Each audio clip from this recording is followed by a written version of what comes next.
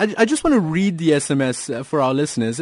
According to what you received, it says, I am black, proud and capable, and get it clear, you can take nothing from me, eat your heart out, I'm not made by you and cannot be undone by you. Signed, Riah Phiyega.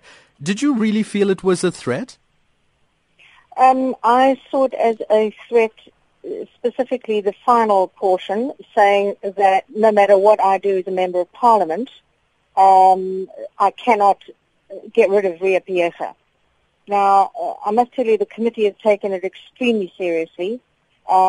We, as a committee, are completely united. It will be discussed in the committee in the next half hour or so.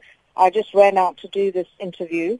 And every member is absolutely furious that she has crossed the line between a state employee and a Member of Parliament in an attempt to stop members of Parliament doing their jobs. And my job is exactly what I do. So what do you think provoked that response from the National Police Commissioner?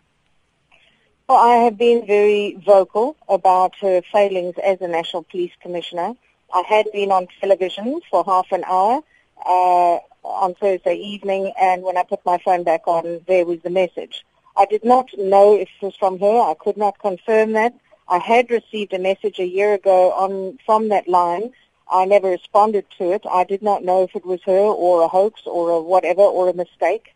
But other people have determined that the number is hers, and now her spin doctor, Solomon, has confirmed it was her, and she did send me that message. Is this not bogging down the work of Parliament's Police Committee? Shouldn't you be focusing on the Marikana report, which complained about police management having murderous intent during Marikana? Are there not more damning issues to be looking at? I don't know why you think one excludes the other. We've already spent 2 hours this morning on the Marikana report. We received an extensive briefing that was drawn up by our researchers in preparation for the Minister's appearance next week. We don't slip, we don't miss. This is an additional matter that is also being tabled. It was taken up by the chairperson. I did not respond to the message. I immediately sent a message a letter to the chairperson and the rest of the committee saying, this is what I've received. Will you please deal with the matter? It is being dealt with by the entire committee, not by me personally, by the Police Portfolio Committee. Are you worried about this acrimonious relationship between yourself and Riah Phiyega, which seemingly is a personal matter now becoming a public issue? I have no personal relationship with Riah Phiyega. She's another National Police Commissioner, as were the previous two.